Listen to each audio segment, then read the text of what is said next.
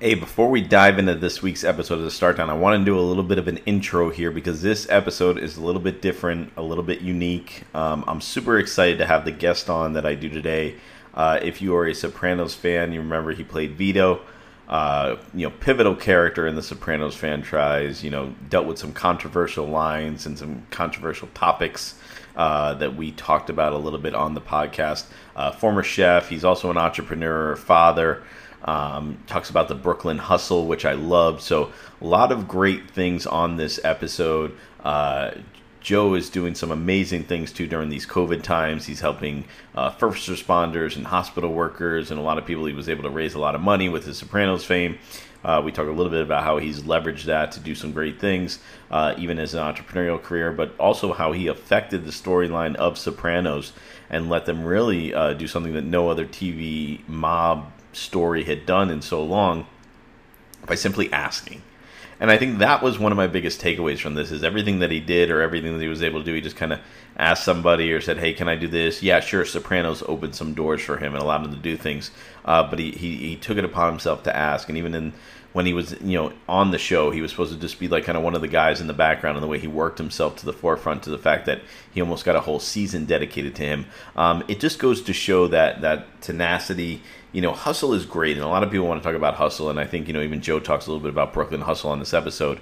But hustle only works if you have an action attached to it. So many people like to work hard towards nothing, or like to work hard on the wrong things, or don't like to work hard without having structure. I think, one of the things I love that Joe talked about, each time he gave a point, he gave the reason why he was doing it and what the goal was, or the reason why he was doing it and what the outcome was.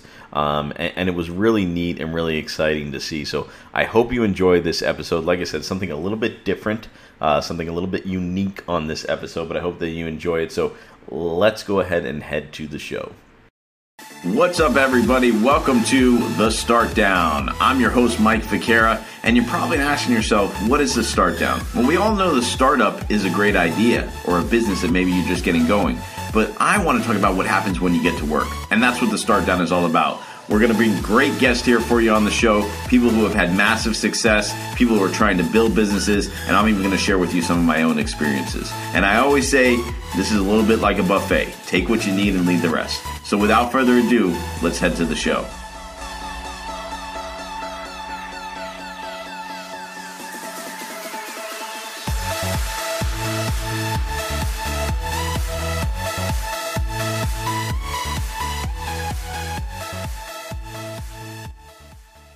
Welcome to another exciting episode of The Start Down. I appreciate you being on today and listening. We're approaching episode 100, and this is just really an exciting milestone. I got some exciting stuff coming up, but today we have someone who I've been a fan of for a long time. I'm a big fan of The Sopranos, being Italian, always watched the show, and if you've ever watched him, Video Spatafora, his name is Joe. Joe, why don't you go ahead? I always say no one introduces themselves better than you do. Why don't you introduce yourself to everybody, and then we'll go ahead and dive into this.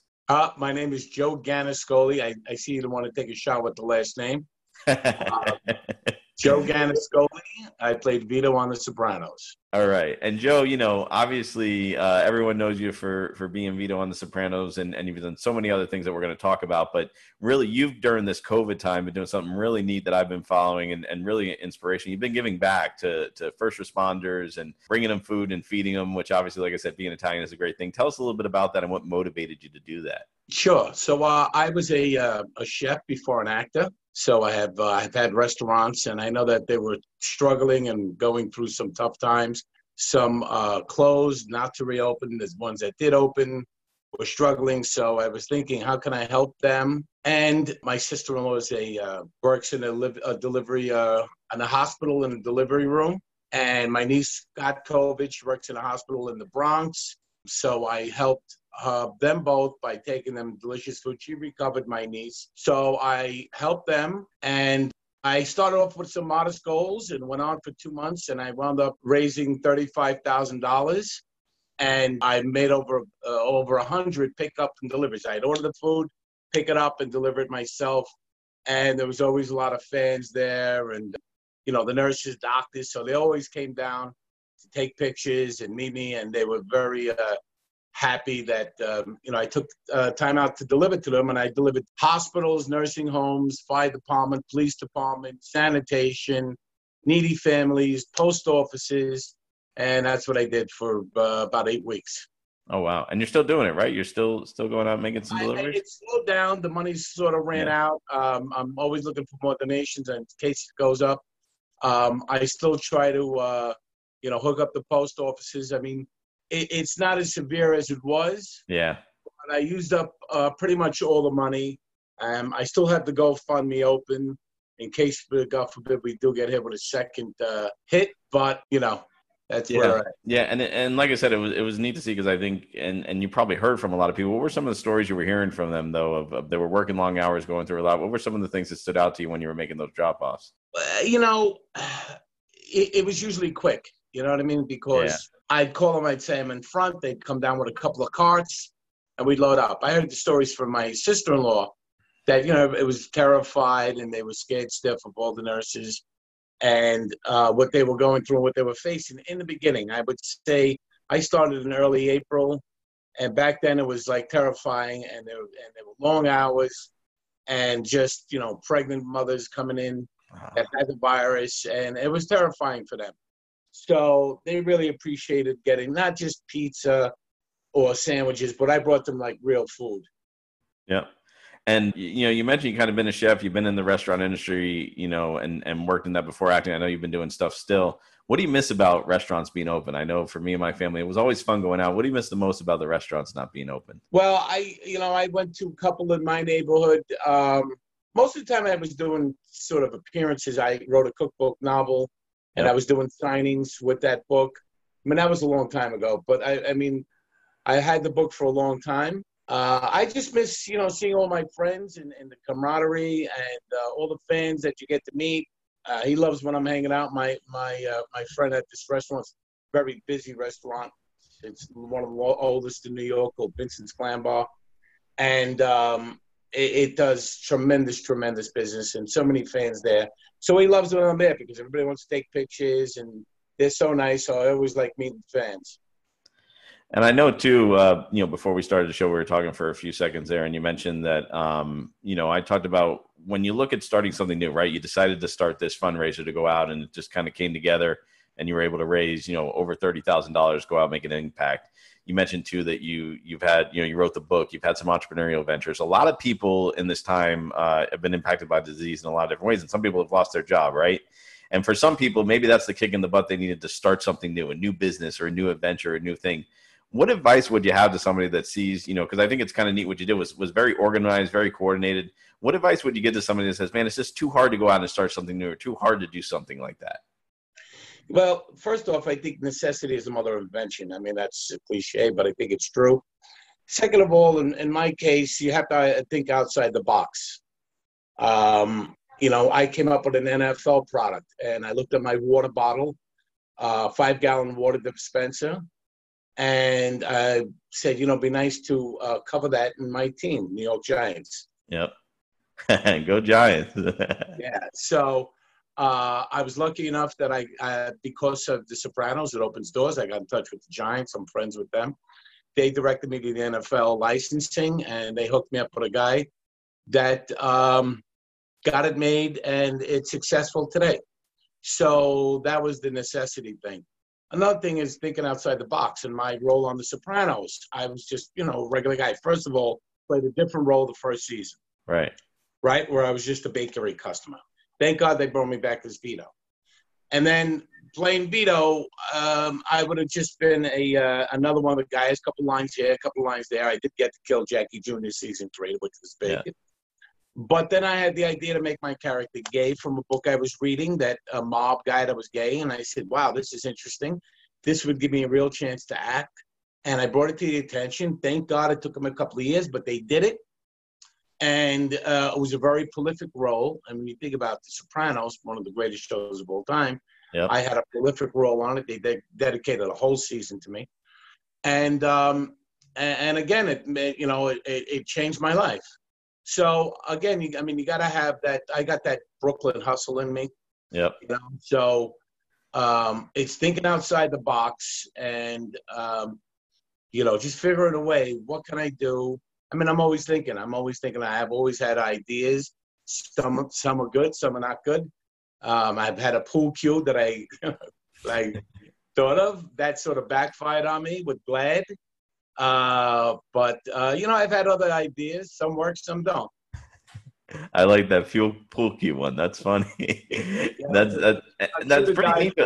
Yeah, and I like that they let you bring ideas to the show, right? I think a lot of times people think when they're, especially if they're coming to this COVID situation or even going back to work, right? It's kind of giving new ideas and outside of the box things. It's even suggesting it. What do you got to lose, right? Well, and you mentioned that Brooklyn hustle, I can tell you that my suggestion was the only idea they ever took.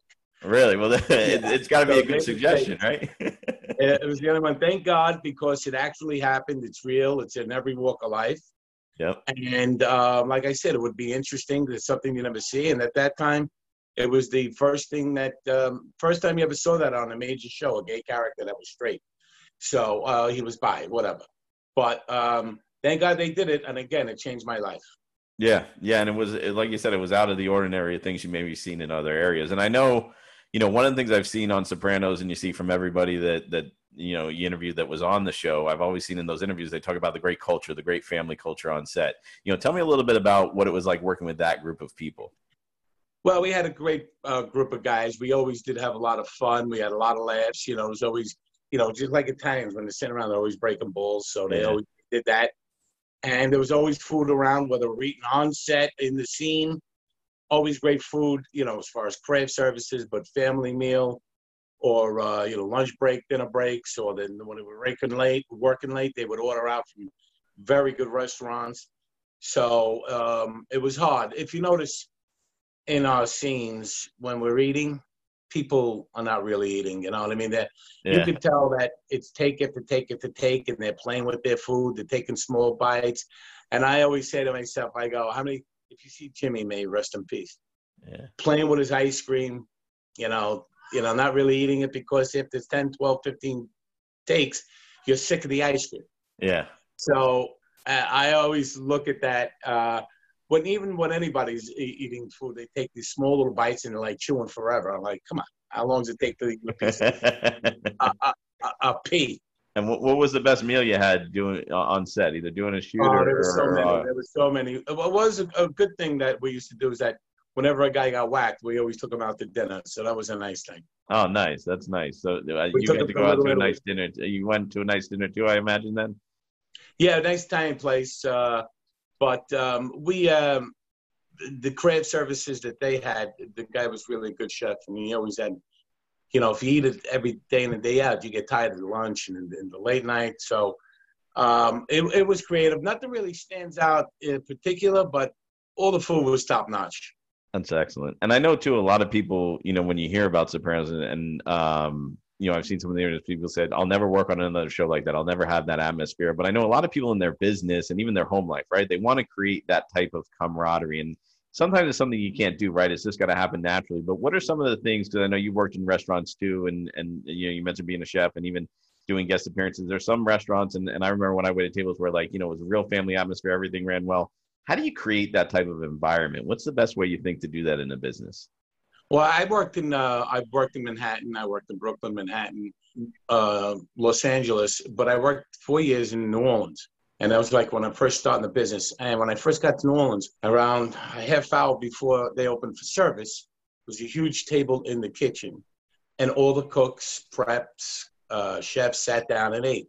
They were allowed one beer. And I was like, wow, this is like amazing, because I was always, we always, you eat on the run in the kitchen, Yeah.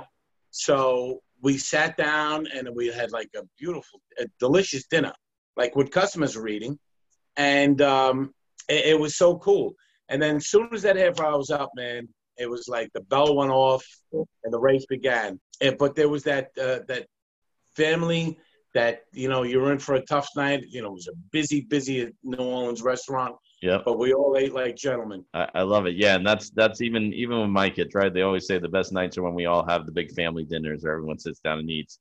I think even in any business, even if it's not a restaurant thing, right? If you eat together and you break bread together, you're going to have a good time. The funny thing about that is, and people used to say, and this was true because I used to watch the show just like everybody else. I never saw the finished product, even though I was there for the breakthrough. 8 o'clock across the country during when the season was on, the restaurants emptied. And then they were in front of the TV, and you weren't allowed to call them. You weren't allowed to talk. It was like, Sopranos from 9 to 10. And the next day, everybody was talking about the show, radio, friends around the water coolers. You see what happened. Remember this line, remember that. So it was, we affected the restaurants in that way, too. I love it. I love it. Well, Joe, I know we're coming up on our time, and I really appreciate it. I know with the GoFundMe, I know you said you were looking to raise more money and people to learn a little bit more about you. Where could they find out if they want to connect with you or learn a little bit more about you and what you're doing to help raise that money? Well, I mean, if they put in my name, Joe Gannascoli, as a search in the GoFundMe, they'll find me. I think that, I had posted so much stuff, all the videos, all the things that I've done. But the link is somewhere in it. Maybe I'll post it up on Twitter again. Awesome. So they could do it. And, it's been a pleasure talking to you, and hopefully and enlighten somebody on and spurring someone on to get thinking about a product. Yep, and get it going. And just ask, right? Just ask, and then take them out to dinner, and it should be a done deal. All right, Joe, thank you so much. I really appreciate your time. You're very welcome. My pleasure. Be safe. So that was the kid in me's pretty excited. I'm not going to lie. That was a lot of fun. Like I said, I've been a big fan of The Sopranos, and even in my office, I just recently built a new home office because of COVID. So I closed in one of the bays of my garage, and I made it a home office. And there's Sopranos posters, as there's been in my college dorm room. I think we're in my college dorm room. My even before I went away to college, in my bedroom, my college dorm room. They've been in every office I've had in my house. They were in my man caves. I've been a big fan of The Sopranos. If you ever see any of my lives or my videos, behind on my shelf, I actually have a espresso cup that I got from when the show ended. They had an auction online, and you could buy some of the props. But, I think a big takeaway from that, and like I said, not just being a fan of the show and being able to have kind of a little conversation there with one of the actors and hear, some inside things and do all that. I think it's neat. But, one of the biggest takeaways I had from that, and one of the reasons why, and you even heard Joe talk about, eating on the set, right? Like how, they had to eat, by the 15th take, you're on the ice cream, like the 5th time, they just didn't even want to touch it. But a lot of the times, and he did talk about it in the end, I love that story at the restaurant, right? Like the restaurant that ran well was where they brought the whole staff and everyone sat around the table and ate together, and they had a beer, and then they knew the night was going to be crazy. They knew it was going to be hard, but they took a few minutes to work and dine together. I mean, if you think, too, he didn't mention it, but a lot of the first responders, firefighters, we know all living together, right? They eat together. We know that's a big part of it. And it sounds kind of like a crazy thing to talk about on an entrepreneurial podcast, but food is so important, guys. And I think obviously now in COVID, we can't get together, we can't go out to dinner, but, I can't tell you how many business meetings and deals and different things that I've done that have been over a good dinner or a good meal. Or even just that bonding that happens, as a team, right? When you take your team out for dinner. And, I don't mean that you have to go to the fanciest 5-star, Mastro's or Ruth Chris or nicest restaurant. It could be something as simple as, even the other day, one of the first restaurants my kids and I ventured out to was Quarter Deck. And I remember when I worked at Circuit City was one of my first sales jobs. But for lunch breaks, we would go over to Quarter Deck. And when the store closed, we'd go over to Quarter Deck. And we'd all sit and eat and drink and have a good time and bonded. And it was one of the best working experiences of my life, And I think it's so hard to create chemistry. That's really hard to do, right? We see it in sports. We see it, Joe mentioned the NFL, on NFL teams, right? It's so hard to create chemistry. You got to make sure you have all the right players and see them win. But what you can do is you can create a culture. And I know it sounds crazy, and I don't know if anyone's given this advice, but my advice to you is, and one of the biggest takeaways that kind of reminded me of this episode is, you want to grow as a team, you want to grow as a family, eat together. And it's not what you're eating, it's not what you're having, it's not how good the meal is or how bad the meal is. It's just that you're together, right? And like I mentioned, even in the interview with my kids, right? Even, we say prayers every night before bed. One of the questions I ask my kids is, what good happened today, right? What are we thankful for? And inevitably, my oldest son, whenever we have a family meal together, which we try to do pretty regularly, but he says, that we all got to have dinner together tonight. And some of those dinners have been, something as simple as leftovers or cereal, or sometimes my wife's an amazing cook. She makes this unbelievable meal, right? But it doesn't matter. No matter how simple or how complex the meal is, he's always happy we had the meal together.